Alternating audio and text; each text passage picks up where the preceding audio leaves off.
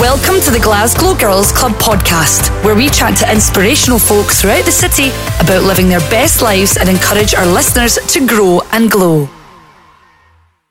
Hello and welcome to the GGC podcast. My name is Laura McGuinness, and every week I'm out and about in the city interviewing some inspirational folks for you all. On this week's podcast, I catch up with Jill Baird and Gabriella Williamson, who are the Managing Director and Patient Care Coordinator at Cosmeticare. Cosmeticare is a private healthcare and cosmetic surgery brand that very much so puts the welfare of their patients before profit. In this podcast, we chat about ways in which the cosmetic industry has changed over the years, with a massive influence from social media channels like Instagram, the crazy risks people are taking by going abroad for cheaper treatments, and why Cosmeticare has become a leader by focusing on educating, empowering and informing their clients whilst maintaining ethics and aesthetics.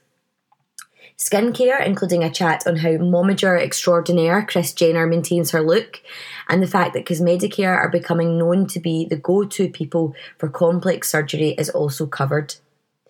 Jill and Gabriella are setting up GGC consultancy nights, covering women's health and all invasive and non-invasive treatments that they offer, with the aim of answering any questions members may have. The dates mentioned in the podcast are set to change, and GGC will share the dates very soon, enabling you to email the Cosmeticare team to get on the guest list. This month, we will also be getting together for a live in the GGC Facebook group, allowing for any members of the group to ask the girls questions direct. Stay tuned for further details on this. So without further ado, over to Jill and Gabriella. So hello ladies. Hello. Thank you so much for being on the GGC podcast. Thank you very much for having us. So we connected a while ago and I am bowled over by your expertise and knowledge in your field. Why don't we start with you guys introducing yourselves? Mm-hmm. My name is Jill Baird. I founded Cosmeticare back in 2016, but I've been in this industry for 10 years prior to that, a background in hospital management. And I started Cosmeticare really because I didn't like what I was seeing elsewhere. Okay. I'd had surgery elsewhere personally, and I thought things could be done just a wee bit better. My name's Gabriella. I'm patient coordinator for Cosmeticare, and I've done this job for about 8 years now. Okay. Started off as a part-time uni job in another clinic. Decided that the uni degree was fine, but I liked working in a patient kind of care capacity, so just did that. Known Jill for about 10 years. So I've been doing this quite some time in different clinics, and then joined Cosmeticare last year. So it's been a busy year for us, definitely. Oh, wow. Right, we're going to get into everything that you guys do, but let's have a wee chat about your backgrounds firstly before we get, so like Jill, especially your journey to creating Cosmeticare, because you've been in the health industry for a long time. Yeah, both in the public and the private sector. So way back, I started off in health and beauty. Management, I don't have any medical qualifications. I'm not a beauty therapist. I would never touch a patient. I'm the last person you want touching you. But I do know about management and protocols and pathways and all the sort of things that come along in the background with it. So I was involved in a cosmetic clinic in Glasgow a couple of years ago, and then went on to medical management within the NHS in Glasgow. I was in Sandyford for a good wee while, and then went to manage a private hospital through in Edinburgh.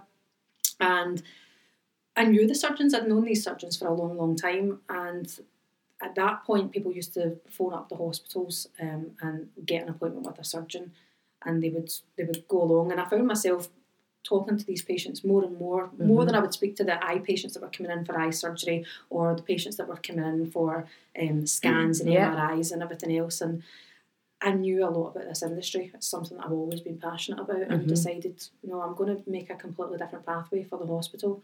So did that, and it took off, and the surgeons that I wanted to work with me, we all sat down together, and I said, I'm going to do this. And it had never been done before. Nobody non-medical had ever started a company like this. Yep. And I wanted to do things very differently. So again, that was a different thing for this industry to experience as well. But it's I'm really pleased with how it's went, and I think it's created a very different pathway for women in particular. We do see men, but it's most commonly women that we see, and that's something that I'm really pleased about.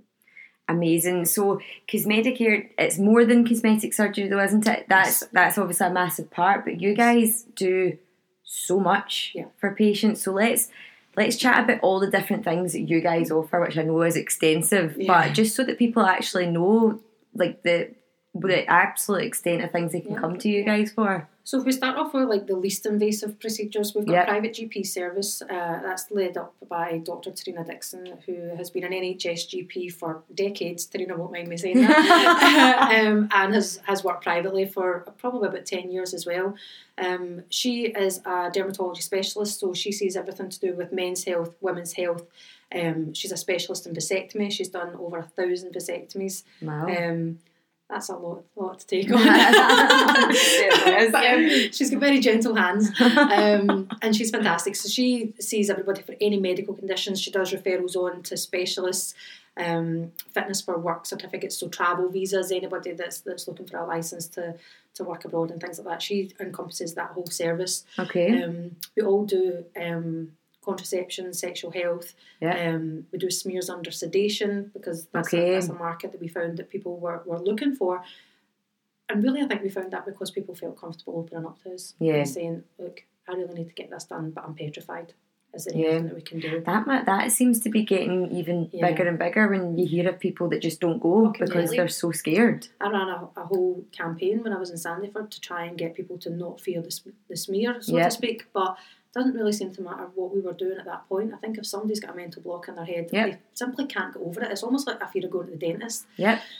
So if you can have sedation and it takes that element away and you can literally block out and not know what's happening for the time it takes to do that, and then you get the safety of your results in a safe clinical environment, then it's worth it. It could literally save your life. Exactly, definitely can. It gives you peace of mind as well. Then in the non-surgical aspects, we do all the Botox and fillers, non-surgical treatments. We do some in-house. Other things we partnered up with Francis Turner Trail. Okay. We did that because we want to be the best in the business at what we offer. Yeah. And I think in the market today, there's so many different people offering these services, whether they're qualified, not qualified, nurses, doctors, surgeons. And I've got my own views on that. I'm sure we'll touch on it later. Yes. But we believe that Francis offers the best service available for the non-surgical side. Yep. So we refer all our patients to Francis in Glasgow. Okay. And in Edinburgh, we've got another doctor, Dr. Zarian O'Brien, who's also fantastic at what she does. Okay, brilliant. So it means that we are able, particularly if people come to us for facial treatments, you might be thinking that you need a facelift, but really a silhouette soft or a non-surgical intervention would be better for you. Yeah. So we're able to refer you to someone that would look after you and make sure that you're going to get a good service and a good outcome there as well. Brilliant. Then on the surgical side, we do all face, breast, body and intimate procedures. Okay. With consultant plastic and reconstructive surgeons. They all hold consultant NHS posts. They've all been operating privately for more than 5 years, which is important. Yeah. They've got very good technical skills, but they've also got good patient care skills as well. So they're human. You can have a conversation with them. So important. Yeah, I think that's probably one of the most important things when we're looking to recruit on another surgeon. And I've done my secret shoppers around some of the surgeons as well. Yeah, I think every surgeon in Scotland's seen my boobs at one point or another. but then you have actually personally vetted definitely the surgeons that are on your books. Yeah, because I wouldn't... My understanding of how to provide a good service is not to provide a service that you wouldn't be happy with yourself. Yeah. I've had surgery with my own surgeons. Yeah. And for the procedures that I haven't had, if I needed those procedures, I would be comfortable having them with the surgeons that are on our team. Yeah. We are very lucky with how nice our consultants are. We're very lucky because I think both Gabriella and I can say that we've spoke with a diverse group of surgeons in our many years of doing this, and they're not all the easiest to work with or leave you feeling good about yourself. There's a way of being honest about things without leaving somebody feeling really crap about themselves. People tend to come to us because they feel at their lowest in terms of self-esteem, in terms of confidence. You know, they want to change something about themselves to make themselves feel better. Yeah. And what they don't need is to leave that consultation feeling deflated and, you know, feeling worse. And that has something, again, you'll speak with this still as well, you know, we've seen it happen firsthand with other consultants, and that's something that we are, you know, we're very lucky with our team, that we never that concern. We know that as much as our team are quite straight talking, you know, the surgeons will never dance around anything. Yeah. They always are quite sincere, they're quite compassionate, and they understand the patient's feeling in it. And I don't know whether that comes from the NHS side of things. Okay. You know, for the fact that they are all NHS surgeons, they all deal with the complexity of patients day in and day out. You know, they're very understanding. So. Yeah, I think the level of experience that they've got as well, and the things that they deal with in the NHS, it really puts things into perspective. But they are used to dealing with emotions. So we've got some burn specialists on the team. Will Anderson, he does a lot of reconstructive surgery for people post cancer treatment. Okay. He also, when I say we offer intimate surgery, as in restructuring labiaplasties, vaginoplasties on the NHS, he does this for people that have had either cancerous experiences and had to have excisions, or they've had really traumatic childbirths. Yeah. That is something that can be completely life-changing for a woman, and the last thing you want to be doing is coming into a surgeon who's making you feel uncomfortable and then being very direct about what they're going to do with no empathy there and understanding. No human kind of element to it, rather than But it's interesting because over the 4 years that I've been working with our team, and I've been working with them longer than that, but the 4 years in the Cosmedicare setup, we've all said how much we've actually learned from each other, because when I was saying that the pathway being slightly different, we very much handhold our patients all the way through. So see, this is what I love about Cosmedicare, because this for me, it sounds completely unique as to all the other. I know there's lots of companies that do it. I myself have had experience with cosmetic surgery, and that was just not part of it. Getting this personal, hands-on, being able to phone, I'm concerned. Talk us through the kind of patient journey from someone coming to you with something to then them getting in surgery and the aftercare. So we get a lot of referrals from previous patients, so they kind of know what to expect. But if you take it from somebody that's never had anything, doesn't know anyone that's had any surgery from us, they've either heard us on the radio, or they've found us online, or they've found us in one of the forums, and that happens quite frequently. They'll either call up or send an email, and sometimes you can have loads of information in this email, and other times you can just have, this is my problem, and that's it. So they get an automatic email straight back, just outlining Cosmedicare, who we are, what we do, what to kind of expect, and then we call them usually that day or the next day, unless it's a weekend. And I think that's where we set ourselves apart right at the beginning. It's about creating a personal connection with the person that you're speaking to, and then the phone, and really understanding what is it that they're concerned about, where are they at the moment, what are they thinking about doing, and then kind of explaining their options to them. So we get basic information whilst we're on the phone about where they're at, what procedure they're interested in, have they got kids, what are they looking to amend, and then they usually from that stage come in for a free consultation. At this point, we let everybody know everything we do is completely free of charge, right up until you decide you want to have surgery. The reason we've done that is because we want people to be able to shop around, so to speak. We want them to be able to come and go as many times as they feel without having to put their hand in their pocket, to get to know us, get to know the consultants, speak to our previous patients and find out, right, okay, what was that procedure like? What's that surgeon like? What are they two like to deal with? Yes. And it's a no-holds-barred access to our other patients, which I'll speak about a bit more. So come in for a free consultation. At that, we meet face-to-face, and that kind of gives a different element to it. So you're meeting the people, i.e. me and Gabriella, who are going to be with you all the way through your journey, right up to the day of surgery. We're there, holding your hand, going into theatre, we're there. That's invaluable. Like, that's really invaluable, because nobody knows if they've not had surgery what's actually going to be happening. So we'll go through your medical history. Although we're not medical qualified, we know what red flags to look for. If you're on any medication, you might need a GP summary, so we give you the heads up about that before you think about coming to see a surgeon. A lot of the times women have had babies before they're coming to us, and we speak to them about how long after breastfeeding they need to be leaving things to wait. Weight loss is something that comes up quite frequently because ladies' weights fluctuate. If they're looking to lose weight, put on weight, we talk about what weight you need to be for surgery. And then we offer 3D scans. Again, we're one of the few places that do this. So tell us about these 3D scans then, because the 3D scans I came across a couple of years ago, and nobody was using them at that point.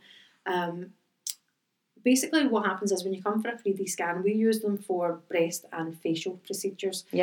Most commonly in the facial procedures it's rhinoplasty, so that's a nose job. Because I think they're most effective for that procedure. But my personal opinion on it is the breast augmentation, whether that's an uplift, reduction, implant, they're fantastic for that. Because most commonly nobody really knows where they want to be in terms of size. They don't No. want to be too big. They don't want to be too small. They can't really envisage what things will look like when it's pulled up into where it's supposed to be. And I think as well, people come in sometimes with just a random size. Oh, I want to be a 34 double D or an E. And they've got this tiny frame that, maybe another size will fit them better. And I think it's just sometimes it's the idea of it, not so much the actual visual. So I think having the scan is fantastic because it kind of gets a realisation of, right, okay, that's how it would look. How would you feel? Yes. And it is good for an imaging tool, most definitely. It's really effective. Amazing. So would you take a picture, say if it was like breast augmentation surgery, would you take a picture of the woman's chest naked and then... Wait, so I'll talk you through how this happens because this is something else that people are really quite apprehensive about. If you've got an insecurity, and I've been overweight, I've got a gastric band, I'll put my hands up and face up to everything. When you're insecure about something, the last thing you want to do is walk into a room with a strange person, whip your top off, whip your bra off, and stand there against a white wall with your hands in your hips for somebody to scan around you. Yep. It takes literally a minute, but that minute can be excruciating for some people. Yep. So that's why it's important to build that relationship before you get there. It's like first date nerves, almost. Yes. So we make sure that you're feeling really comfortable before we get to that point. We show you other people's scans that have allowed us to show other people's scans, so you know exactly what to expect. So the scan literally takes about a minute to do, and then what it allows us to do is adjust, either put implants in, take implants out, take volume away, move the nipples, show what scarring would look like, show you all your options, and we send that home with you. It's so clever. Yes, it's a fantastic tool. So clever, especially with breast surgery, because it's the sizing, isn't it? And because it works as it's centilitres. It's cc's. cc's. So this is another thing when Gabriella was talking about coming in and not really knowing what's the right size for your frame and thinking, right, okay, I want to be a D cup, an E cup, whatever. You will also get another group of patients that will come in and say, well, my friend's got 490cc implants, and you go, right, that's great on your friend, but it's not just completely about your frame, it's about how much breast tissue you've got there already, what your breast diameters are, what is going to physically fit in there. And look good as well, most importantly, because the surgeons with all the will in the world can size up, but you know what, see if the actual at the end result it looks terrible, it's the patient that's going to then suffer, and it's all just because that sometimes patients find themselves in these forums and they get these pieces of misinformation that they're then sizing up to a point that they don't even want to go to themselves, but it's just about us advising them really. That's it. And obviously the consultant kind of leading the chat on the sizing. And talking about risks as well, I mean, the bigger you go on an implant, if you've got a larger frame, you've got a larger breast capacity, then yes, of course, you can take a larger implant, that's fine. But if you're standard size and you don't have an awful lot of breast tissue there, if you put a big massive implant in there, one, it's not going to look right, it's going to look like two boulders stuck on your chest. Yes. You're at higher risk of having rippling, which basically means you can see the bottom of the implant through your skin because there's not enough breast tissue to cover that. Yep. There's a higher risk that you'll get capsular contracture, which is a tightening and misformation of the scar tissue around the breast. You'll potentially get that faster. So you're not going to get as long out of these as what you would get if you just went for the right size for you. Yes. It's like buying a wedding dress 4 sizes too small. You really need to think, is this actually what I want to put myself in that position? Exactly. And the thing is as well, the bigger your boobs, the bigger you go and implant, like the potentially sorer you're going to get your back. Exactly. Like it's all these other, like the day-to-day of having these much bigger boobs is going to really affect you. And I think as well, obviously this is something that patients maybe don't realise as well, but they tend to come to us because they feel they can't wear certain types of clothes because they feel uncomfortable just now. What we tend to say to them as well is if you go far too big, you'll find yourself uncomfortable in clothes in a different way. Yes, it's about balance. Because what you don't want to do is feel like you don't have the capacity to wear that backless dress. But then go massive in the implants, try it on after and go, God, I'm too booby, I can't wear it. Do you know? It's just about, and obviously, that's why a lot of patients come to us, they don't feel good in their clothes, they don't feel good out with their clothes. So you need to have that kind of balance. And I think it's so good, like, that it's coming from you ladies as women. Because if you're going direct to a male surgeon without having that, like, the woman in between to kind of get it is what you need. I joke about this with our competitors. So most of our competitors are male surgeons. And I'll say, do you know what? You can do as many boob jobs as you like. You don't have a pair of boobs of your own. Exactly. Don't know. I know, and you can't. You really do want to speak to a female about these things, don't you? Yeah. Yeah. The other thing that we do in terms of sizing, and as part of the free consultation as well, is the sizers. So you try the sizers on in your bra. So we always recommend people wear a non-padded, non-underwire bra and a white t-shirt to consultation. So that they can try on all the sizers and let them see what they look like. After they've had their scan, we show them the different sizes right there and then. It's all done remotely in that console. Brilliant. And email it to you. So a lot of our competitors now that have started trying to do the scans, first of all, they charge for them, and then they don't let you take them home, which I kind of think defeats the purpose, because you want to go home, and if your partner's not there, you want to go home and go, right, look what this looks like, for a couple of reasons. And we're women, right, we know how this game works. You're going to go home and show your man and go, do you like these? How would you feel if I had these? That's how you get them on board, because men actually feel quite disempowered throughout this whole process. Right. So that's something that we... that quite a lot, definitely. I mean, people that are in relationships, they've got children, even if they don't, their parents can be worried. So we'll say, look, bring your parents along. Bring your mum, bring your dad. That has happened. We've had 18-year-olds for breast reductions with medical conditions, and their parents have really agreed that they need the surgery but been petrified about what could potentially go wrong. So we say, look, come to the consultation, meet the surgeons, meet us, we'll talk you through everything. And I think it makes everybody feel a lot more knowledgeable and safe, and that forms part of our educate, inform and empower approach to kind of doing things. Which is your approach to everything, isn't it? Definitely. Because you are very much so wanting your customers to be informed, they make the right decision. They need to be informed by you guys, and all your knowledge. You've got your own communities as well, which you share. We've been so fortunate with them. So tell us about them. So I had surgery myself a couple of years ago. So I had the gastric band away back in 2012, and I shared that journey with a lot of people online in a wee community, and it was all other women that were having surgery run at the same time, and I just found that so invaluable. But how people were getting on, particularly with that surgery, because it's not you just have the surgery and you get your outcome and that's it. It was a whole 3-year journey to get where I wanted to be, and that support network was just so valuable to me at that time. And I thought, you know what, there's nothing like this for cosmetic surgery. There's forums online, but it's all different surgeons, it's all different approaches, different techniques, different providers. I thought, I'm going to make a cosmetic care one. So when I had my breast augmentation, I had that with Mr. Anderson 3 years ago, must be 3 years ago. And I said, oh, do you know what, I'm just going to video document this. So I did it, and I put it up on the Facebook page, and other women started saying, that's fantastic, I'm going to do that as well. And then I started thinking, you know what, I'm going to make use of these secret groups that you can have on Facebook, because a lot of people don't want people to know they've had surgery. They don't want their friends knowing, they don't want their mum knowing. It's quite a private thing, isn't it, for a lot of people. Some people are totally open about it, but a lot of people don't want anybody to know. So we made the private group, and I was actually surprised at how many people wanted to be a part of it, and then even more surprised about how many people interacted within it.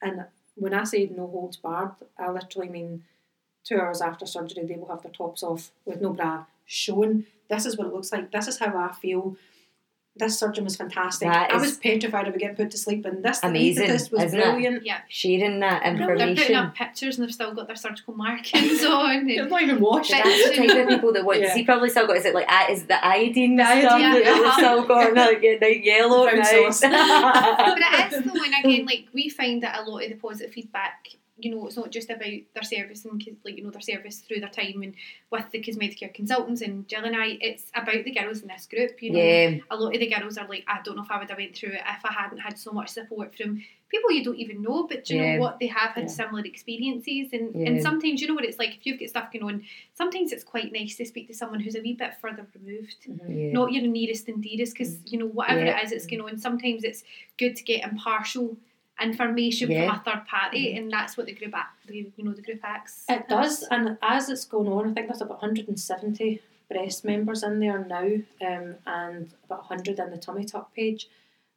The breast one, I think, is particularly useful for information about size, and for people who are concerned about getting put to sleep or having sedation, but also for people who have, and I hate using this word, but it's the word that the patient used, abnormal breasts.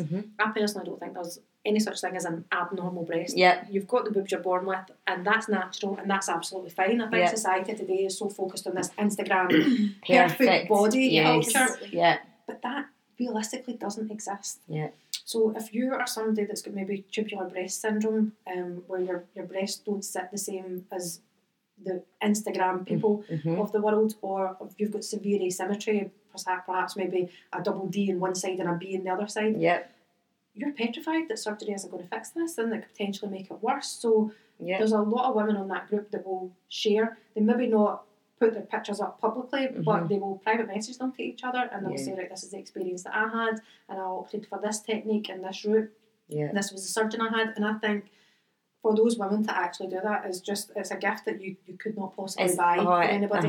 You couldn't it's that. Fantastic. And when it's not like, you guys can say it like, because you know it, but when it actually is someone who has been a customer and who's had a good experience, and that and is again, brilliant. coming from someone who's not Jill and I, makes a massive difference as well, because obviously we work for you're we are Medicare, exactly. So you know we're the faces and we're the ones kind of doing the full consults, speaking to an impartial, someone else who has, they have no obligation to be super positive. If they have any concerns or worries, they'll chat amongst each other. But we are just so lucky that we've got such a group of open ladies that are willing to share. And where I found that quite useful as well, so usually when somebody's thinking about having cosmetic surgery, they don't just go to one place, and I think that's really important. You need to go and see a couple of different people. We suggest people go. Right, okay, do you? Right, okay. Laugh. They go, why have you given the names of your competitors? And I'm saying, well, I know you'll be safe there. If you're going to choose not to come to us, I would rather you go somewhere that somebody's actually going to look after you. Wow,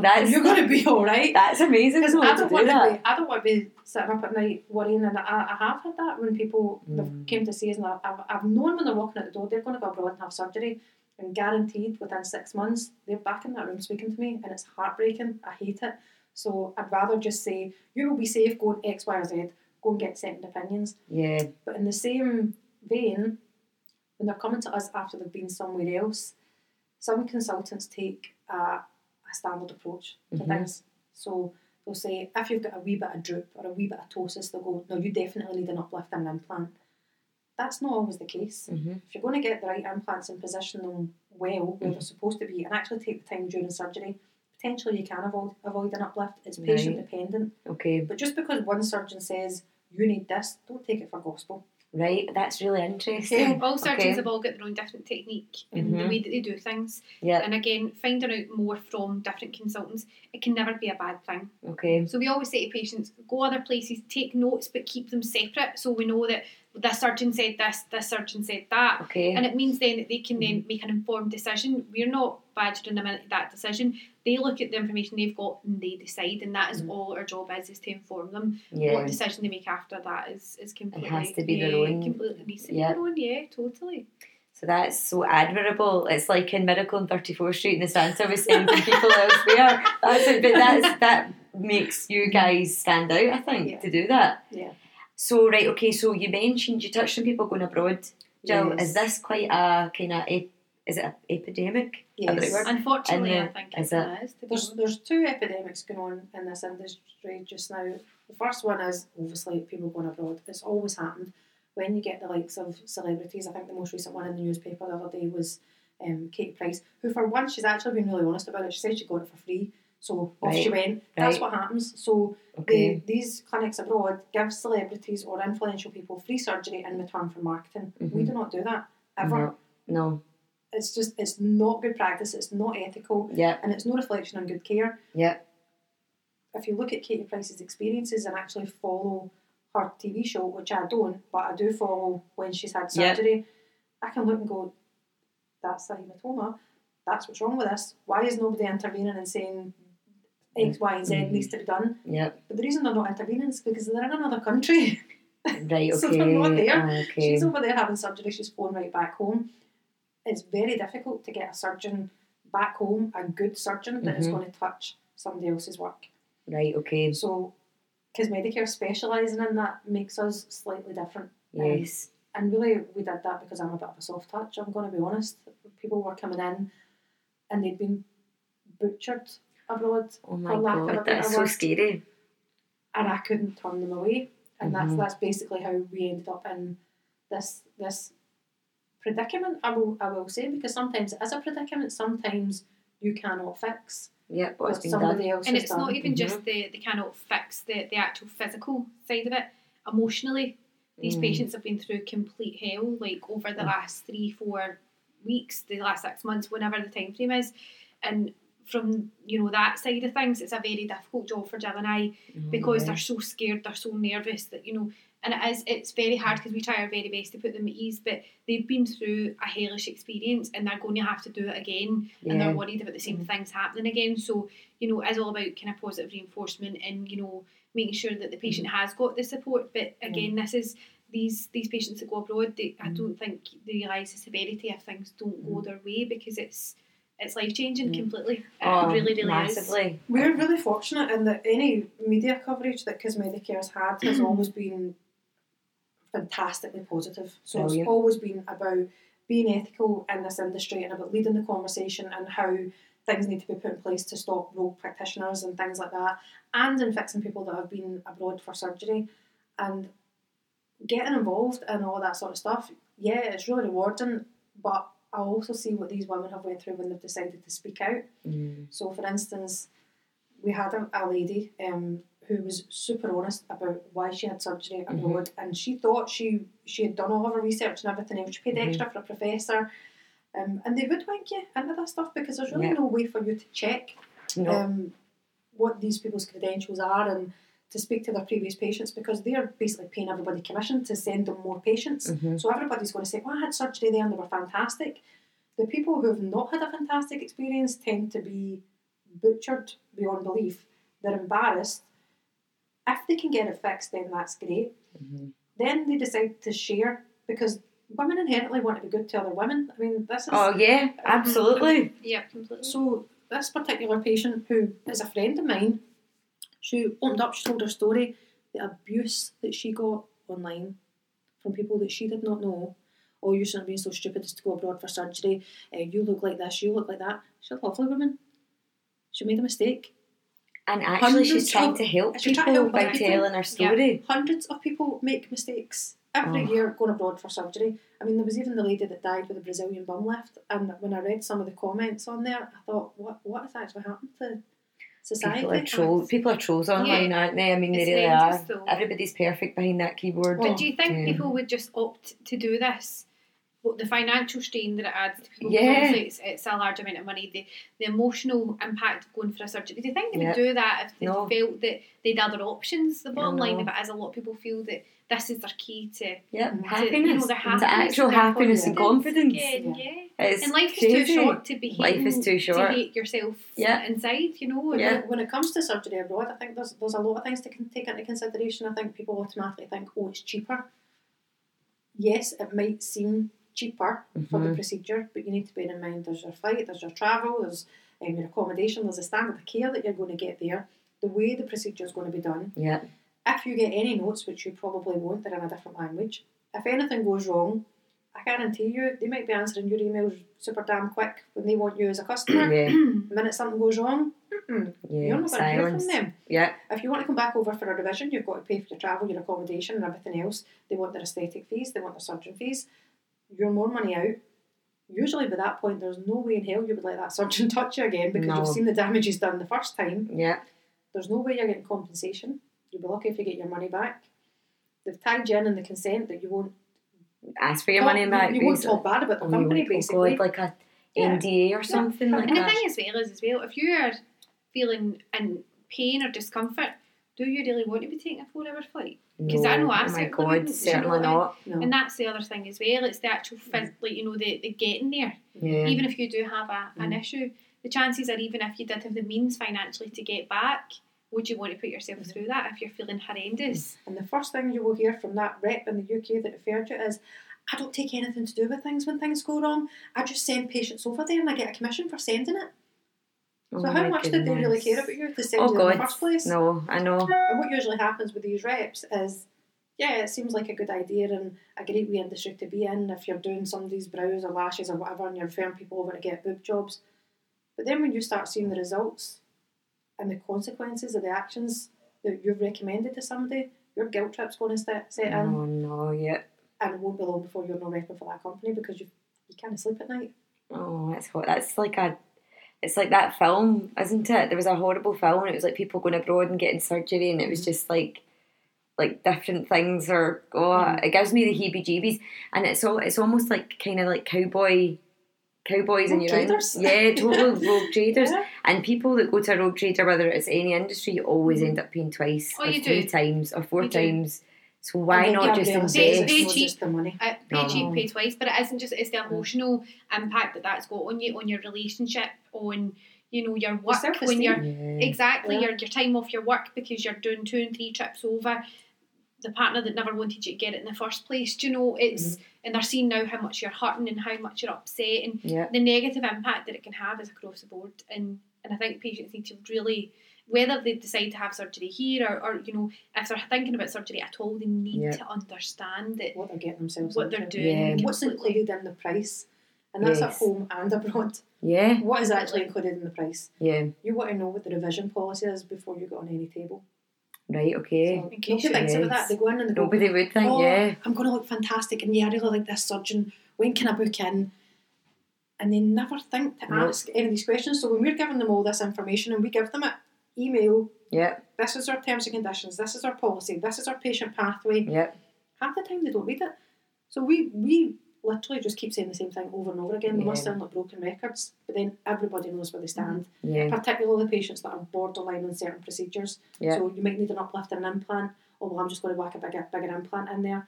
We will say it numerous times. But remember, you might need an uplift at some point after this surgery. At that point they need to sign to say, I was told this. I understand. You will hear, well, I didn't hear that. And no, it was said so many times. And things can go wrong with any surgery. There's risks with any surgery, exactly. But it's how you manage them as well. I mean, I think any surgeon that says to you that they've never had a complication, either they haven't done enough surgeries or they're lying. You do get minor complications. You get wound healing issues, you get return catheters, you get have to change the implants for whatever reason. Sometimes an implant has to come out and wait for a wee while to go back in. It's happened. If you manage that properly right from the outset, patients are really, really accommodating towards it and really appreciative that you look after them. But to step back and go, well, it was a risk of surgery, that is, to me, that's not acceptable. Okay. Well, that's just, that's not right. So it's bearing in mind what you're getting. So what about after the patients had their surgery then? Because I can imagine you ladies are going above and beyond for that's a fun that after. So we do tend to let them get home first before we start phoning them. We'll let them get a night in the house, and then we'll usually drop them a wee phone call and a wee message. But we usually don't need to even reach out. We're usually getting the pictures and the texts and the... We had a patient a few weeks ago, and she was it must have been about 10 o'clock at night, and it was this big massive thank you, and I was like, oh, that's lovely. It makes it worthwhile. It does completely, but she wasn't even, I think she was 2 hours home, and I was like, well, that's nice. But you know, it's but I think we do stay in touch quite a lot over the first initial week, because that's the week that the patient's, you know, at home, they're feeling maybe a wee bit groggy, a bit sore, you know, they're kind of got a lot of time in their hands, so that's the time for us to check in and make sure they're doing okay. And but I would say probably the most common message we get is usually about day 2, day 3, going, is this it? Like, is this, am I going to feel something now? And as much as we brace everybody for the worst, we know it might not be as bad as that. It's usually not. A wee bit of soreness and a wee bit of discomfort with nothing to, you know, about having lunch with her. Day 45, no time, exactly. So, I have to say the job satisfaction for you, because like I know personally from my own experience that it did change my life, and I think the job, what you're doing for people, giving them confidence, and I know that like you're doing so much more than that, like, but giving someone the confidence to feel like they can face the world, or if they've lived with hatred of themselves for however many years, and you guys are able to literally hold their hand through making them feel confident, I think that must be like... It is. I mean, and you get patients that stick very clearly in your head. Because like we've both got our own wee like favourite procedures as such, because I know like the job satisfaction you get with a certain type of procedure, like, I don't know, it just brings a total smile to your face. I love my complicated cases. Mine's are my breast reductions. Okay, and again, that's why you're getting recommended for everything, because we spoke before the podcast as well about the kind of like the transgender community, non-binary, And you're getting quite a lot of cases of that, aren't you? Well, we are. I think there's a couple of reasons for that. Knowing the frustrations and the limitations of the NHS pathway, I knew that this was going to follow me into surgery, cosmetic surgery, if you want to deem it that. And I was constantly getting people phoning, and I don't think, to my knowledge, nobody else offers it privately. Okay. And I will be honest, we are very, very selective with the patients that we take on. The NHS pathway is there for a reason. Mm-hmm. The waiting lists are really, really long. Facial feminisation surgery, for instance, is a really, really complex thing, and we've got 2 surgeons that can do that. But again, our patient selection criteria is very tight, because the psychological impact on that, which is one of the things that we talk about for all patients, it is even more important with a gender identity patient than any other patient, because of the psychological impact of that and the transitional process. But we do see patients who want breast surgery either way, either enlargements or complete reductions. And the NHS waiting list can be very long. Some people, if they're identifying as non-binary, struggle to meet the criteria for either way. Okay. So we adhere to the whole gender identity clinic guidelines, and the NHS pathways as well, and the psychological indicators, and everybody that comes to us is assessed on a case-by-case basis. If it's something that we can help with, and we think that we can provide an ethical, safe service for that particular patient, we will be open to looking at it. And the difference it makes in people's lives is... I can imagine. I can imagine. It's definitely a life-changing surgery if ever you're going to get one. Oh, absolutely, absolutely. And probably actually that person's life would start at that point after they've had that surgery. Yeah, it does. And it's difficult because of pronouns and because of procedural regulations and what you have to do. A lot of the times when they go somewhere else, it feels very desensitised. That they're not being spoken to as a human, regardless of how they're identifying. So I'm really open and honest about my background and where I've worked and people that I know. So I think that because they feel comfortable being able to come and speak to us, even if I can't help them or if our surgeons can't help them, I will do everything I possibly can to put them in touch with people that can. Right, which is amazing. Yeah, no, I love what I do in that respect. It's so good. So you mentioned like the psychological evaluations, obviously, and that's for everyone. Yes. There must have been times where people have come to you that you've thought, no, they're not either ready or they're not maybe doing it for the right reasons. So what happens in that?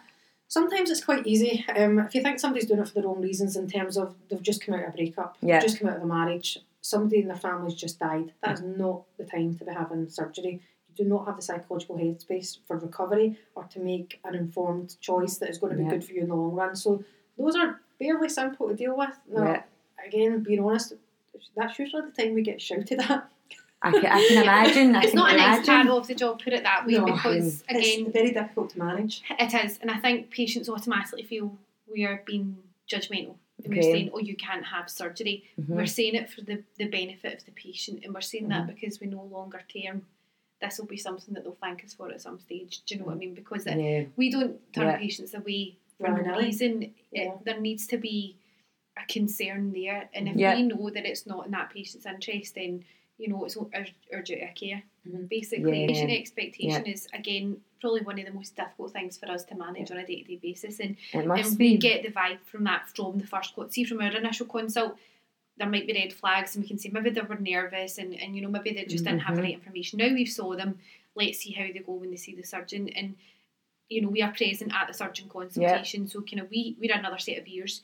And if we know at that point that the patient and the surgeon are on completely different pages, they're not, in the same line in terms of what's going to be achieved here, it's not in anyone's interest for that patient to proceed, because what we're going to end up with the end of it is an unhappy patient. We'll have a headache in our hands, the surgeon will be unhappy because the patient's unhappy, and it's all because no one, the patient didn't communicate and act on a red flag. It's all communication, and it's all about making sure we manage expectations. So that is another reason that we would turn patients away if we feel that their expectation is not realistic. And we do get a lot of patients that come in with screenshots off Instagram, and we're like, please don't be bringing them. These are educated patients. Educated ladies that are coming into us and showing us patients, or people on Instagram I should say, and bikinis with ripped six packs, and you know it's ridiculous. Or slim noses on these perfect pristine wee faces, and someone's coming to us with a massive hump reduction. Where like physically we cannot do that. You know, we don't want to change your character. That's not what our job is. We can make adjustments, but we're not here to. We've not got a magic wand. We're not here to give you can't start again with someone's face. It's not like you're literally... But we wouldn't want to. You've got your character. You've got your... And that's, again, social media plays a huge part in all that's of what this. I was going to ask you. Has that really changed the face of the industry? Literally. Because Instagram is so... I mean, don't get me wrong, a lot of it, maybe it is real, and a lot of it people are just... But there's a lot that's bullshit. But do you not think, though, as girls, sometimes I look on Instagram feed and it just depresses life out. I you know what? I actually don't want really to like switch off Instagram because you've got all of these size 6 girls, and that's amazing for them. But it's this inferiority complex that's now built into people because we're not. But then you Instagram ready. You wonder, like, so maybe the size 6 girl, whatever, but. Like, I know girls that pull their waist in and they do this. What I mean. And they're tiny. And you're like, oh my God, like, why are you doing that? You're so perfect. It is. It's just about, and again, people not using the likes of Instagram to give a realistic view of what they're meant to be like. It's not realistic. No, Instagram life is very different from normal life for everybody. Because when you meet people as well, they don't look like that. No. So you do know, like, yourself, like, you're like... But I think, though, it's quite hard, like... from a younger patient point of view, I think it's quite hard for these girls to be grown up now.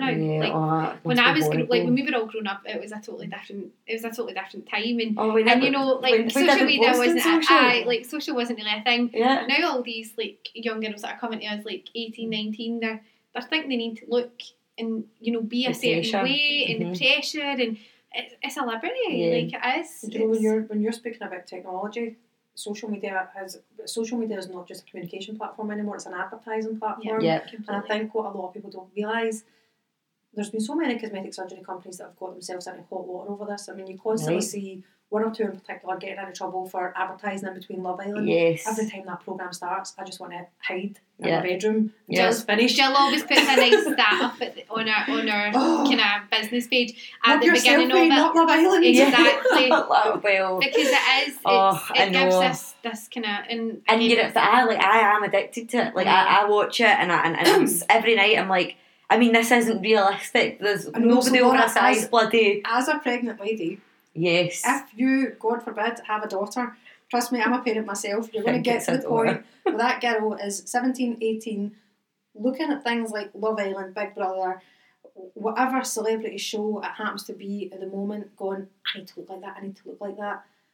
And the last thing you're going to want as a parent is for your 18, 19, 20-year-old daughter to walk into a plastic surgeon's office and then give her boobs because she feels that she needs to look like somebody off the telly to attract a boyfriend. It's not what they're having in the first place. Oh my God, I know it is a scare. It's a scare. But the sad thing is, it's happening. Of course it's happening. And we can see it in my office as soon as a patient, and don't get me wrong, we're not tarring all of our patients with the same brush. Of course you're not. No. This is a very, very, very small minority we're talking here. And these are your red flag patients. These are our red flag patients. This is, can you bring your mum to the next concert? Yeah. Bring your nanny. Better still bring your mum and dad. Do you know what I mean? Like, it's all about making sure that, you're doing it for the right reasons. And that's why patient selection is really important. Patient expectation is super important.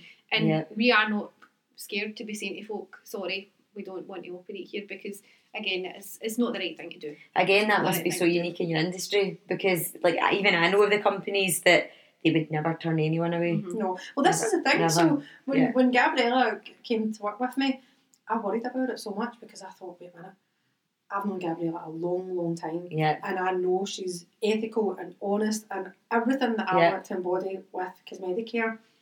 But I also know that the company that she used to work with was very much the opposite, volume driven and sales orientated. So she was on commission. Every other cosmetic surgery company, if they've got a patient care coordinator, nurse, whatever, guaranteed they're getting commission. Right. We don't work to commission. We don't work to targets. We don't work.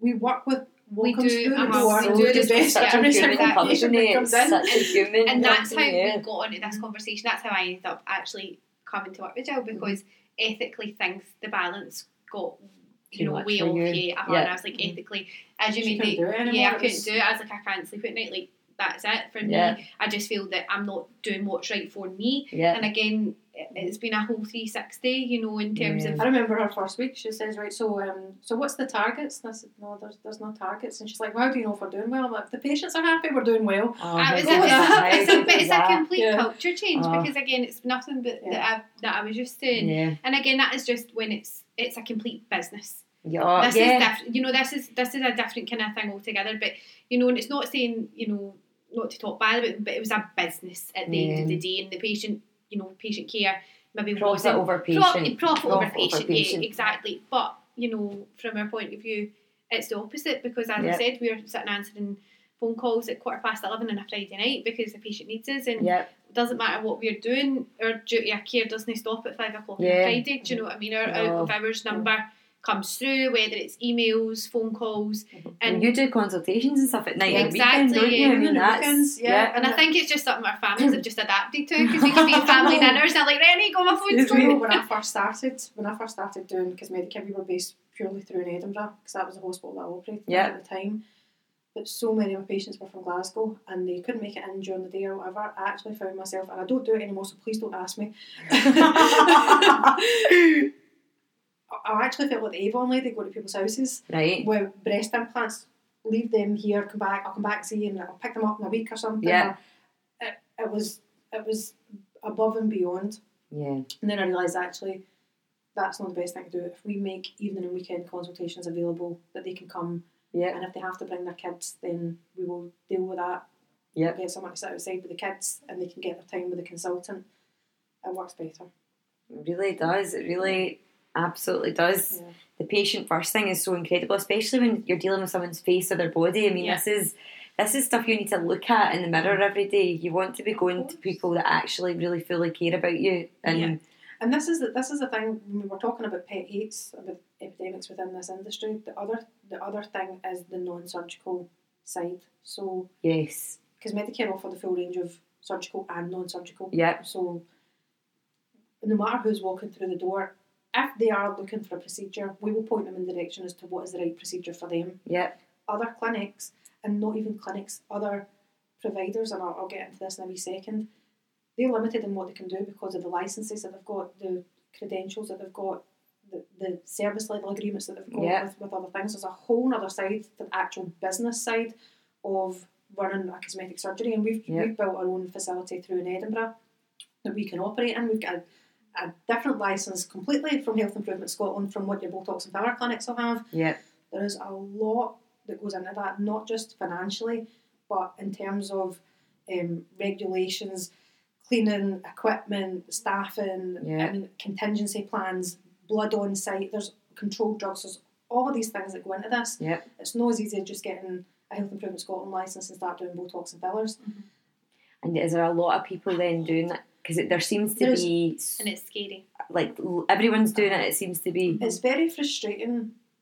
As an entrepreneur, it's very frustrating because I think within industries that can do harm to people, and this is an industry that can do harm to people, if it is not regulated to the point where only medical professionals can give these services, and I mean your Botox and fillers, you're running serious risks of people jumping in one-day courses, and this is what's happening. They're spending £1,500 jumping in a one-day course. They've never picked up a needle in their life. They have no medical history training. They don't know the difference between cellulitis and sepsis, but yet they're going to stand there and tell you that they're medically trained and take a needle and inject filler that you don't know where they got it from into your face for £150.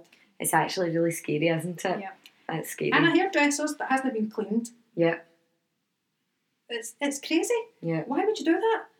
I don't understand why you would do that instead of going to a clinic and paying £20 more, getting a nurse who's been doing this 15-20 years, who's HIS registered, regulated, insured, licensed, who trains other medical professionals, and know that you're safe with a good quality product. Yeah. It comes down to being informed though. That's the thing. And that is all we can do is inform people. The decision, as we said about the surgical side as well, the decision is then up to them. But it's such a shame that, and again, finance can be a driver for a lot of patients with this, and obviously non-surgically as well. from the surgical point of view, like we do best price promise across Scotland. Okay. So it means that if patients if they go somewhere else and their quotation is different from what we've given them, we will match that to take the price driven element out of the decision making process. Right, okay. Or explain why we can't. Yes, or explain what added value that we have in comparison, because we feel that the decision they're making, price should be the least decisive factor in this. Yeah. So if we can just go, right, okay, well, take price off the table. If it were all the same, who would you go with? They're making that a more ethically driven decision, because sometimes, as we said, if we pay cheap, sometimes we pay twice. Most times we pay twice. Yeah. So if twice we if you're lucky. Exactly, and non-surgically the same thing applies. Yeah, and it comes into when you start getting to in the middle of surgical, non-surgical, there is a grey area in the middle, such as your liposuction or things that you can do in clinic under sedation and things, and you really need to be looking at the credentials of people that are doing that. What is the cleanliness of that clinic like? What equipment are they using? Is that a fly-in, fly-out surgeon? And that's a surgeon that basically, the minute he's done, he's away. He's like a pizza delivery man, he's off He's before off you're and you finished can't just get setting slice. You tend to find the fly-in. You tend to find the fly-in, fly-out surgeons discharge and leave. So as soon as they discharge their patients, they are. So if there's a problem with the patient, Sometimes they're gone before you've even woken up. Aye. They're away at the next hospital in another city. The driver's waiting for them whilst you're in recovery. Yeah. And again, that's scary, isn't it? Because again, that's one of our, the things that we pride ourselves on is the fact that all of our consultants live within a 30-minute radius to the hospital that we use. So again, things that people probably don't really they don't think about. They process wouldn't have to. Yeah. But so in private hospitals in Scotland, in our practicing privileges policy as well, they need to be a consultant surgeon. They need to be within X amount of time from that hospital at any given time, and the anaesthetist. Yeah. So I never get to sing Ian's praises highly enough. Okay. Ian Lang is our consultant anaesthetist. He, in the NHS, he deals with critical care, so premature babies, cardiology, people getting heart transplants. Ian's the man that's putting you to sleep. Do you know, he's the cheeriest, calmest person you'll ever meet. And anaesthetic is one of our, the core things that patients get themselves worked up over before surgery. When Ian comes in, the worries go. And we're very lucky with Ian. He's fantastic. I always say to people, Ian's not paid to put you to sleep. Ian's paid to make sure you wake up. Again, you stay asleep and you wake up when you're meant to wake up. Yeah. That's his job. Okay. And he is the best I've ever come across anywhere. And I've worked in a lot of hospitals. Yeah. But he's fantastic. You guys only work with the best though. Definitely. Yeah, I'm you guys really only. lucky. The surgeons that I've got and the ones you get to work with as well. Yes, exactly. Again, it's fantastic. Yeah. But I think the relationship between all of us, the whole team, and Dr. Dixon and Dr. O'Brien and Francis, we're very open, honest, transparent. We're all pushing for excellence. We want to be the very best that you can get. Yeah. I don't know any other clinic where a patient care coordinator can pick up the phone on a Saturday night at 11 o'clock and phone the surgeon and say, this person's saying X, Y or Z, can you phone them? And put them at ease. Yeah. And again, that's the kind of relationship we'll have, because we're all here for the common goal. Yeah. There's not a hierarchy of these are the consultants, you can only say this and you can only say that to the consultants, and everything needs to be through a chain of command. Yeah. We're all in a team. We're all working together as a team in whatever that calls for. If it is phone calls on a Sunday at hours, if it is me driving through Edinburgh to let the surgeon in on a Sunday to see a patient because they're worried about something, then that's just what it needs what it happened. Yeah, exactly. And again, that's why we are so lucky. From my point of view as well, I have worked in different capacities, and there has been a very corporate structure. And you email such and such and wait for a reply, and nothing's fast. And when nothing's fast, the patients get frustrated. Now life is so much easier because it's all about transparency, and if I've got a worry about a patient or the patients get concerned, the surgeon's one phone call away. Do you know what I mean? And we all kind of pull together to make sure the patients get the best experience. I think it's just amazing, like all that you're saying, like the care that you put into your patients, the vast range of things that you do as well, because obviously we were talking about like Botox and lip fillers as well before the podcast, and these are things that people might not think that they could actually go to Cosmedicare to get the advice first. They might just think, I'll just go to that business and I'll get it done. But actually, they come to you, they'll get the advice and they'll get the referral. Yeah. And, you know, that's something that they might not think to do to And get it's a that free initial. consultation as well, do you know, they're not And obligated to sometimes things are just a phone call. I mean, I was speaking to Yeah. Laura before the podcast about a couple of the calls that we had on Friday. There is no average day. If it's something that we don't do, we don't care for children. But I do Yes. get parents phoning and saying, this has happened to my child, they've had an accident, they've had a burn, this, that, the next thing, where can I go? And I'll point them in the right direction. And our surgeons, they don't do this for the money. None of us do this for the money. Yeah, It's not about that at all. it's just It's about just helping about people. helping, and doing the best you can Yeah. in the situation that the people are in to help them. So you said there, Jill, that every day is different. Literally, what is an average day like for your I don't parents? even think I can say. Some days Jill and I just look at each other and go, what the hell? Like, I bet your days speed by like Oh, yeah. 5 minutes. Yeah, they fly by, and she often says, she looks at the clock, she goes, it's 5 to 5. what happened? I'm like, we're not done yet. I know it is crazy. It's good though. It's so nice, and obviously I'm an employee, so it's different for Jill because this is Jill's baby. But it's good to have a job, like from my point of view, that I've got such drive for. Do you know what I mean? Like I feel so invested in it, and I feel that I'm making a difference, and that's quite rare in employment. Do you know what I mean? Like a lot of people go to 100% work it is. and feel like a number, and they're like, oh God, I can't wait to finish and clock off, and we don't clock off. Do you know what I mean? And even like I was on holiday, I was in Ibiza in May, and I was sitting and I was in this beautiful like beachside restaurant. My husband and my sister and her partner. My phone goes, patient, hi, how are you? And she's like, oh, there's an international dialing tone. I was like, yeah, I'm just having a glass of sangria. I'm in Ibiza actually. And then I was like, Jill, can you follow this up? But again, we don't switch off. I spoke to a woman about a tummy tuck whilst I was in a tuk-tuk in Delhi. Shut up. It was a Sunday. I'm going, she's like, are you not open today? I'm like, I'm actually in another country, but I'll speak to you anyway. It's mad. But again, as I said earlier, like our families have totally never had to adjust. Oh, yeah.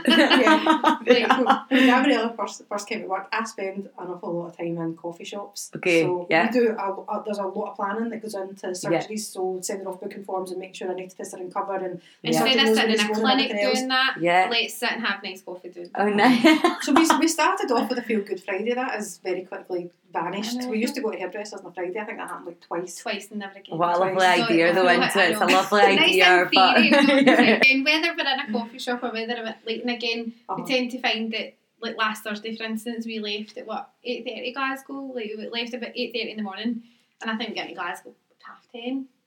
No, we go back to Glasgow. Back to Glasgow at 10:30 that night because it was a double clinic. And Jill and I actually just looked at each other halfway through the day. So there was like a 2-hour lull between one surgeon clinic finishing and one starting. And we're like, do you think we could just go for a nap? No, do you know what I mean? I was like, there's 2 beds in there. Two recovery beds. 2 recovery beds. Go for a nap. I go for a nap in the middle of the day. But it's that way. Like you do need to take, you know, it's Take a your job breaks that when you get it. it's a job that doesn't kind of hold. There's no timesheets here. no, I can imagine. No. It's not a timesheet industry, but for some businesses it will be. Oh, aye. Well, So it it'll is, be as no- I said, no it's phone call there's after, there's a lot no- of people yeah. that, you know, it's 5 o'clock, phones are off, you're kind of, for patients, they're kind of left in limbo at that point, and, Yeah. and again, they're diverted to like, you know, When the you get a registered secretary. Yeah. So Who doesn't? a medical secretary basically coordinates a surgeon's diary and types his audio typing, basically. Yeah. She's not going to be able to tell you anything about any of the surgeries that you're having. No. And the patient's frustration when they used to speak to medical secretaries and then they've never done it because Medicare, the secretary would have no option but to say, I'll need to check with the surgeon and come back to you. Yeah. And that can take a week. And the Oh, thing I as can well is, imagine and waiting again, that. we do get a lot of people that are going down south to get surgery. Yep. They come back up the road, they've got a post-op concern, they come down and they're also right, okay, I'll try and phone someone to speak to them. They're getting the RMO, which is the registered medical officer, but Right. they're in England. And you're like, what good is that to me? I'm Glasgow, you know, and that's the thing as well. Yep. For us, we're quite glad that we, as much as yes, sometimes it does impact our personal life, but we take turns. If I know Jill's busy, I'll be like, right, give me all the calls today. And if I'm away for the weekend or whatever, like we do divvy it up. But Gabriella's going to be for 2 weeks next week and I'm dreading it. I can imagine. Absolutely dreading it. I'm going to have a phone call at some. But the thing is, there's some patients that have got your direct number. So I still do get the odd phone or text, so I'm sure I'll get away, my phone will go. But you know what it is, it's something that we do, so you don't switch off. Yeah. We wouldn't want to. But for Good your body. patients, that's amazing. It is. Because being able to even just be like, if something's swollen or something's a wee bit strange to them, to be able to say, guys, can I just get your reassurance? Sometimes that's all they'll need. It takes us 5 minutes, Yeah. and that patient's then at ease. Yeah. So what use is putting not answering that patient Yeah. or letting them feel terrified and stressed all weekend when it takes 5 minutes of our time to pop an email to a surgeon or a text to a surgeon, Yeah. get a reply and feed it back. That's it. It's not a big task. That's brilliant. It's brilliant. So something's coming up for you guys, which I think sounds great because I think it'd be a really lovely insight into both of you, but obviously the brand as well, Yeah. and keeping up with Cosmedicare, Yes. which I think is ingenious. Keeping up with Cosmedicare. So, if anybody watches Keeping Up with the Kardashians, you'll know the kind Yes. of principle of what that is. So you Yeah. get an insight into what actually happens. And it's one of the reasons why we decided to do this podcast, because we wanted people to see what is actually behind the face of cosmetic surgery. Yeah. What is going on. A TV company came to us a couple of years ago, and we had an idea of doing what we were calling at that time Buggered Up Abroad. But I think I'm kind of past that now. Okay. And I really wanted to give a more educational, informative, no holds barred access to this company and who we are and what we do, why we do it, and what our patients are like, and everything else. So that's definitely going to start. And for anybody that watches Dr. Pimple Popper, Oh yeah, I love that. I love it. love that. Love it. It's absolutely disgusting, but it's great fun. Oh, it's amazing. So if you're into all your Dr. Pimple Popper, want to see all the gory details, this is definitely one Not for for the you. faint-hearted. Oh, that's going to be absolutely great. Yeah. I'm looking forward to keeping up with Cosmedicare. I don't know if I can keep up with Cosmedicare. We have certain days where we can't keep up. Literally can't keep up. Oh, it's brilliant, but you do, and you do so really, really well. We're We get lucky, there. we're growing constantly. And as much as that's great, I do kind of wonder where we're going to end up, because I like our team as it is, and it takes a lot for us to add somebody else onto that. We need to be right. Yeah. Yep, and that's total credit to you as well. So, but we did speak about keeping up with Cosmedicare and the Kardashians. Yeah. So I thought that was really interesting what you said, because for me, Kris Jenner, like obviously the girl, they're all stunning, right? They're all stunning. But Kris Jenner is such a beautiful woman, and see for her age, she doesn't look like she's had anything done. Like that's a sign of like a She's a very smart woman as well. oh my Love goodness. Kris Jenner. Oh, Yes. probably. I mean, look at what she's built. Yeah. She's built She's like. classed the name Momager, isn't Oh, she has. Oh, God, yeah. She's probably trademarked it and everything. She Let's should. face it. I know. She Let's should face do. it. She's So what- absolutely amazing. She looks brilliant. If you were to say like what Kris Jenner, because even my mum's interested, like what has she done? She looks so good, but I like as just obviously you don't know her, you Well, don't know. if you look at Kris Jenner and you look at how she's evolved over the years, she's pretty open about some of the procedures that Okay, she's had. So okay. She's had some on camera as well. Uh-huh, she she's right, actually okay. had all her procedures filmed. So she's had non-surgical facelifts and full facelifts. Right, okay. She's got a great physique to start off with. Oh, she really does. look after She herself. does. She eats healthily and she does her exercise and everything else. And it would be great if we could all do that, but realistically, we're not I going. know. We don't have the multi-millions that allow us No. just to. I Even if know. we did, we're lazy. Yeah, this is true. So she's had a wee nip tuck suck here and there. Okay. I think she's kind of kept herself in shape with that. She does have non-surgical treatments, and I think Frances would definitely be one of the best people to speak to about this. Right, about okay. What you can do as a maintenance package. So Okay. we used to use this t-shirt analogy. So I use t-shirt analogies for everything. Right. If you get an old dirty t-shirt Yeah.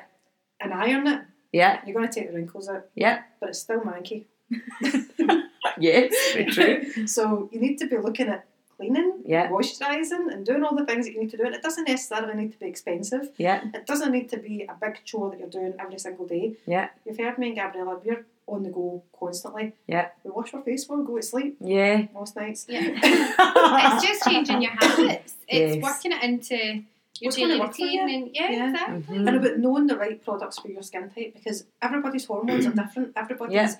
biomedical genetic makeup is completely different. So your skin combinations need treated with the right things. So we swear by Obagi. We absolutely love the Okay. Obagi range.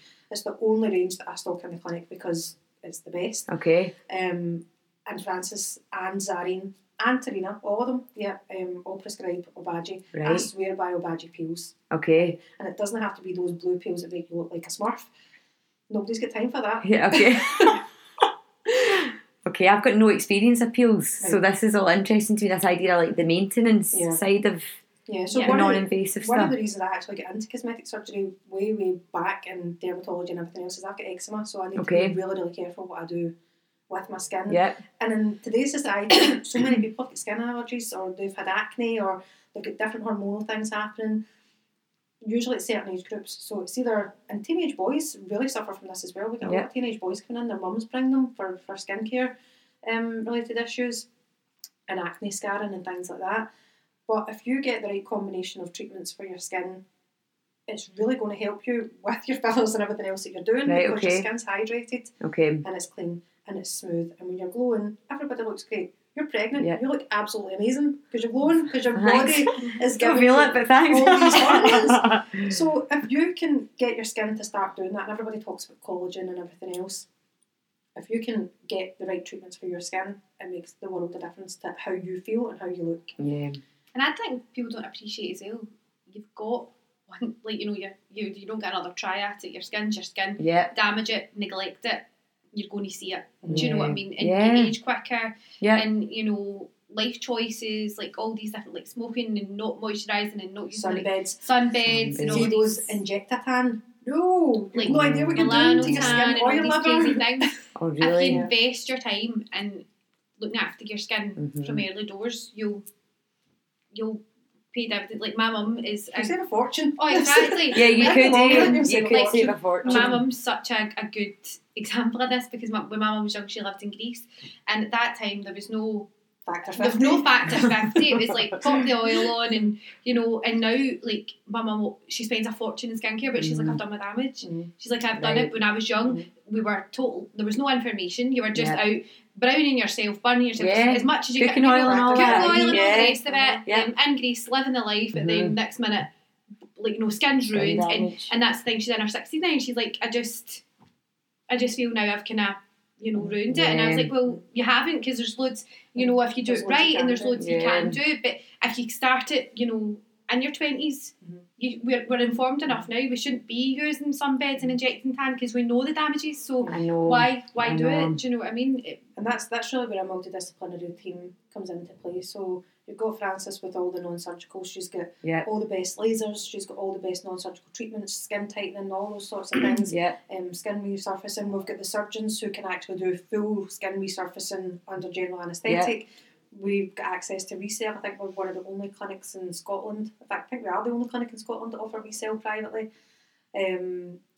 What else? Tarina is a skin specialist, so she can take off all your cysts, moles, check Brilliant. mole removals, check changes in moles. She does a Okay, mole so recall service. that's interesting. But hormonally, at certain ages, or when you're on certain medications, it plays havoc with your skin.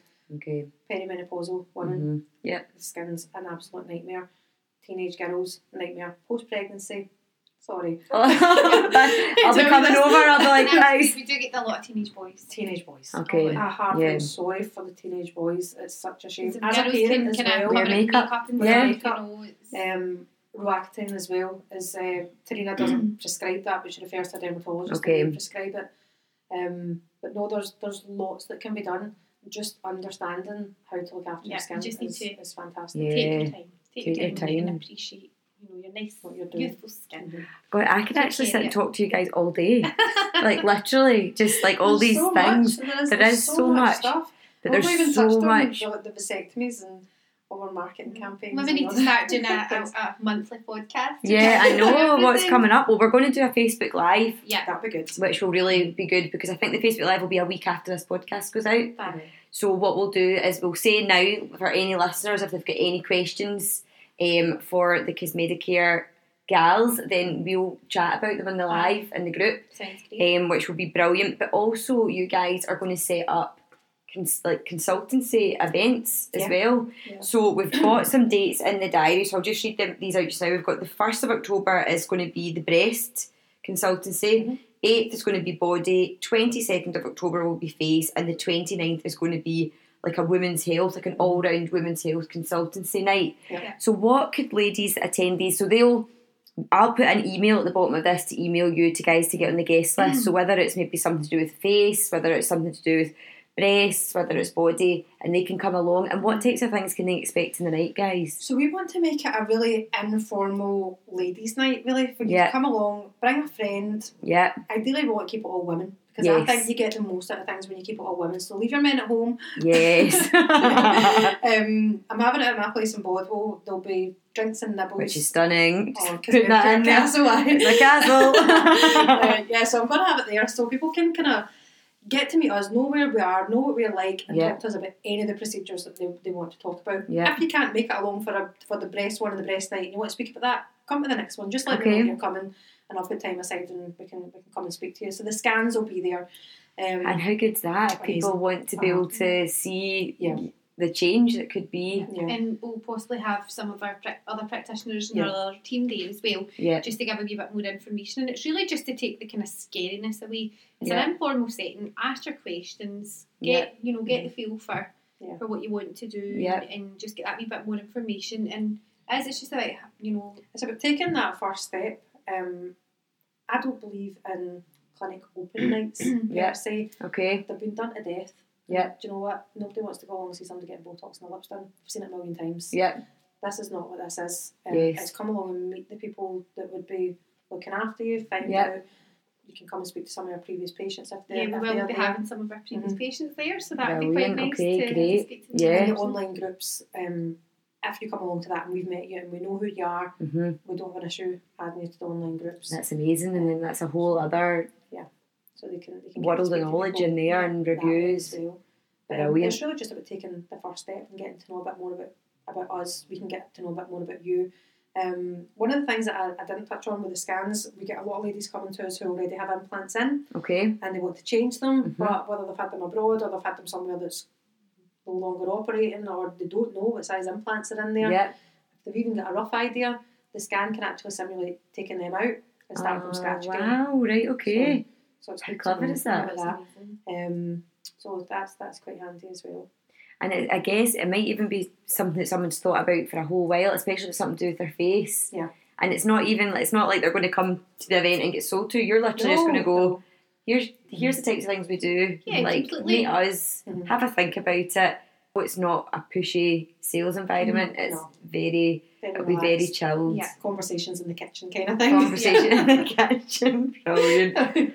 Oh no, that'll be so good. Well, I'll post more information about that in the group underneath this podcast, so that anybody that wants to get in touch and come along. And the women's health one, what will that kind of be? So women's health is more focused on what Tarina, Zareen and Frances do. Yeah. So Tarina, we're hoping Tarina's going to be able to make it along that night, because Tarina's the lady that does all our women's health, our hormonal clinics. She's got the dermatology specialism. Brilliant. Zareen does Botox and filler. She's a doctor. Tarina, Frances has Frances Turner Trail Skin Clinics, which is just along the road from us in Hamilton, and she does all your Silhouette Soft, your Profilo, all your serums, all your skincare. She does all of that, but it's generally all about women's health. But we're also going to include stuff for teenage boys, for the mums that want to come and talk about that, and about men's health as well, because from working in hospitals, Brilliant. I know that as much as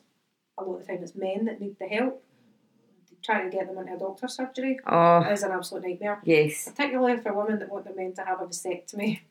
Interesting, okay. Want the snip, but not got the balls. Get knocked out with Cosmedicare. Okay. That's a tagline. Yeah, of course it is, but it's a hell of a lot easier than getting sterilised. So, yeah.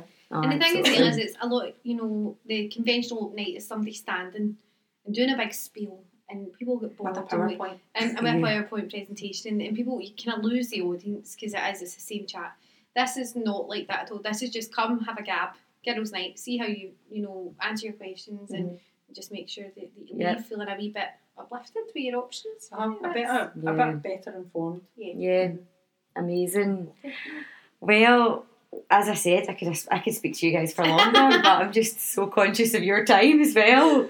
But listen, that was brilliant. I think. I didn't mention the research and development days. Oh yeah, let's talk about that.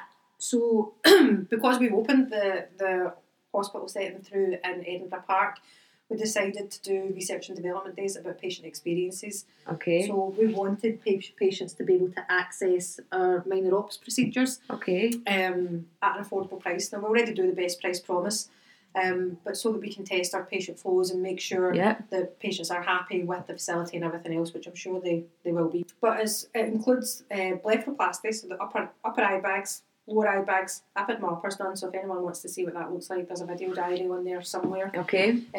Lower blepharoplasty is prominent ear correction, which is if you've got ears that are kind of protruding out a bit more. Okay. Earlobe repair, so that nightmare when you've pulled your earring right down. Oh, ouch, yeah. That's included scar revisions, mole removals, lumps, bumps, cysts, hand surgery. So research development, select days with select surgeons, all consultant surgeons, and Tarina's involved in that as well.